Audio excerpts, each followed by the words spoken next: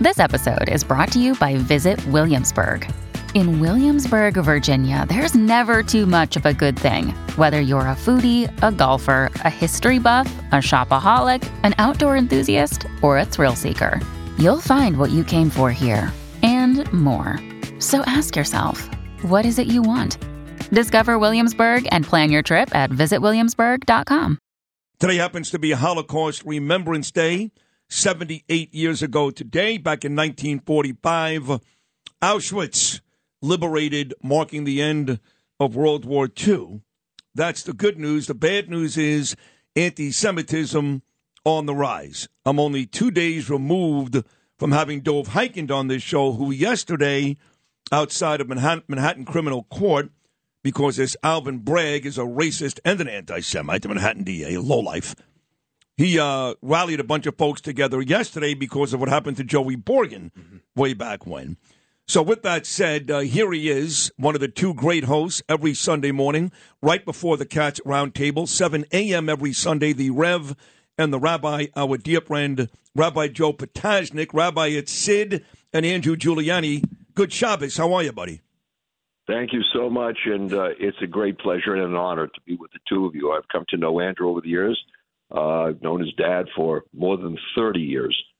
So thank you for the invitation. You're welcome. To the discussion. You're welcome. Well, it's an important discussion because, you know, you look back at what happened 78 years ago and never again, right? That was based never again. And almost every day in the streets here in New York, Joe. I'm not talking about Clarksville, Tennessee, or La Crosse, Wisconsin.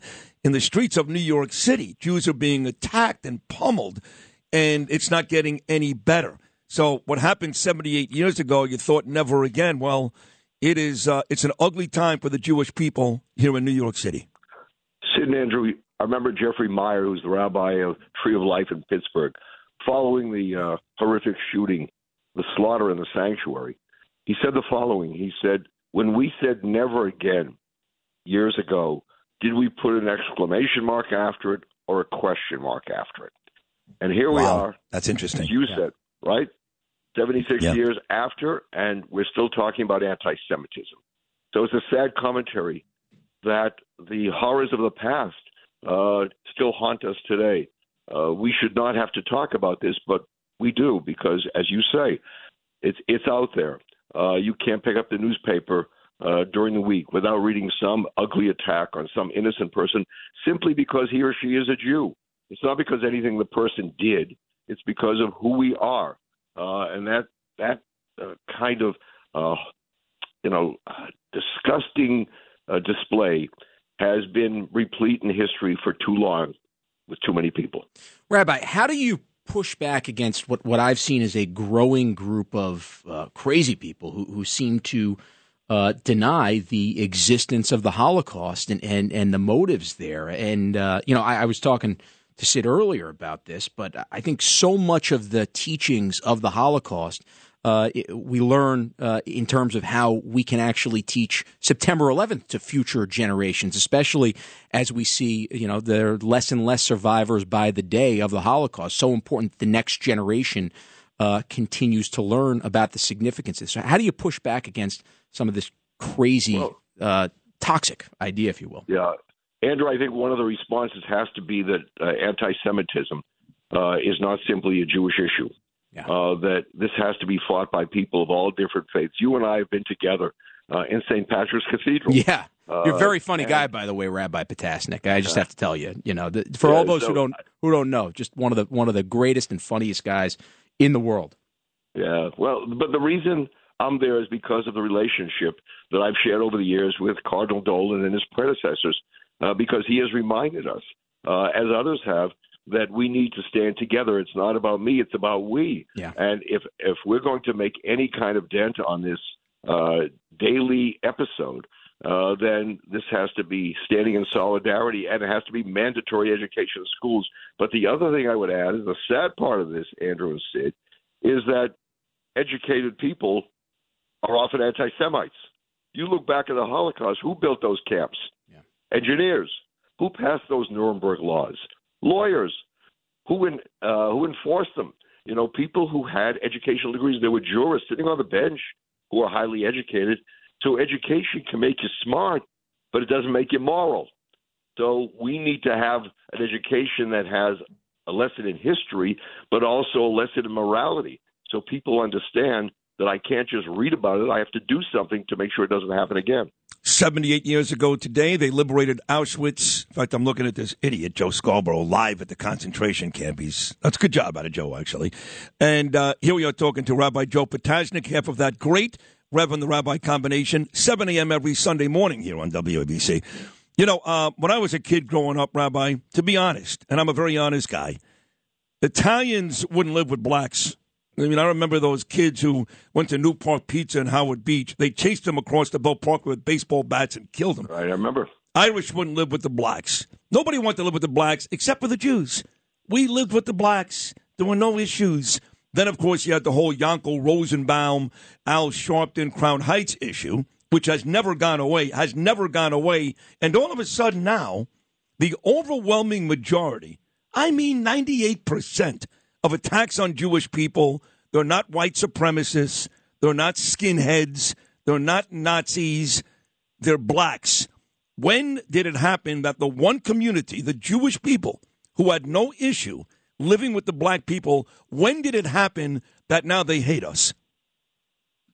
You know, Sid, that's an excellent question. I mean, here in New York, we've seen that perpetrators of crimes very often are young African-American kids. They're not seniors who are doing this, you know, and you say to yourself, remember the names Schwerner, Cheney, and Goodman? Well, 2 out of the 3 were Jewish. Yep. And they gave their lives for the civil rights struggle. And here we are being attacked by people for whom we fought. So it is disgraceful. Reverend Bernard and I have had several discussions about it. I think the first thing is we got to talk about it. We can't simply generalize. You know, I often find it's easy to condemn anti-Semitism. That's not a big deal. But it takes a lot more courage to condemn the anti-Semites. You have to go after people and say exactly what it is, because otherwise we're never going to make any changes unless we look at exactly who is doing this. And we got to get into the schools. Look, social media has played a sad but important role here in changing people's minds or even molding people's thoughts. Look what they read. There's no fact-checking. You can say anything and everything on the Internet and get away with it. I remember Elie Wiesel said years ago the tragedy of the Holocaust was you can get away with it. And we just cannot remain silent. And we don't remain silent, but it's not enough just to yell. We got to do something. We got to get to these young people. We got to make sure they get an education that's moral, that's educational, it's informational, but it requires all of us together. It can't just be Jews yelling about it. Absolutely. Rabbi, any personal stories with Holocaust survivors you'd like to share? Sure. You're talking to a child of survivors. My parents lost 5 children. Oh, wow. From their first marriage. I didn't know that, Rabbi. I'm the product of their second marriage. I'm the only child. And I grew up in a home looking at pictures of these young kids. And they wouldn't talk about it because they didn't impose the sadness. But, you know, in a private area of the house, they had these pictures. And I always felt I have a responsibility. The word for love in Hebrew, chibah, is the same root as the word for chova, that means responsibility. Is that right? I thought the word for love in Hebrew was ohev. Yeah, but there's another. Well, ohev, the basis of that, the root of that is chivah. You know, Sid, you did go to Hebrew school. You're impressed. I was trying to find your diploma. I had a lot of difficulty. First of all, let me tell you something. I won the classified. I won the Brochus Bee way back when. I could even spell it. Okay, if you really want me to, I can spell it. But no, I'm interested in actually how these words come about. But yeah, finish your point. It's amazing. Yeah. So the word for love, ohev, or the noun. The ohev is the verb. Chibah is the noun. It means responsibility also. Because when you love someone, as you know, you have a responsibility to that person. So I grew up in a home where I felt I have a responsibility to those 5 kids. I got to do something to perpetuate their memory in a meaningful way. That's why I entered this profession. That's why I speak out as I do, as others do. You always find children of survivors are at the forefront of reminding the world that we cannot sit back and say nothing. Because silence people say silence is golden. No, it's not. No, not in this case. In the Bible, silence is a golden calf. If you really look at the Bible, when people do nothing, others can do something. I believe it's about Aleph, Heish, Vav. Or am I missing something? I don't know. Yeah. Impressed? As I said, I couldn't access your diploma because it was not classified. But you're right. Very proud of you. Thank you, Rabbi. I did actually graduate from a yeshiva. It's now defunct. It was on Church Avenue and East 5th Street in Brooklyn, New York, Solomon Schechter. You went through there on a football scholarship. Yeah. Oh, yeah, we had a mean football team. We broke out the tzitzis on a Friday. Nobody wanted to mess with us. Hey, Rabbi Joe, thank you so much for sharing these great memories. Thank you. Thank you for being a proud Jew, Andrew, a proud Christian, because standing together, we can make a difference. Rabbi, thank you. Thank you. You are the absolute man. The Rev and the Rabbi, that's our friend Rabbi Joe Potasnik, teams up with A.R. Bernard, 7 a.m. every Sunday morning. If you've had an accident, trust Gabo Law. Personal injury and medical malpractice attorneys with decades of experience who will provide the attention you deserve and deliver the best possible results in the shortest amount of time. Gabo Law has recovered millions for their clients and will be able to help you. But don't take our word for it. Read all of their 5-star reviews from former clients on Google, Avo, and Facebook. Call Gabo Law today at 800-560-0214 for a free consultation or email at info@gabolaw.com. Gabo Law, where winning is no accident.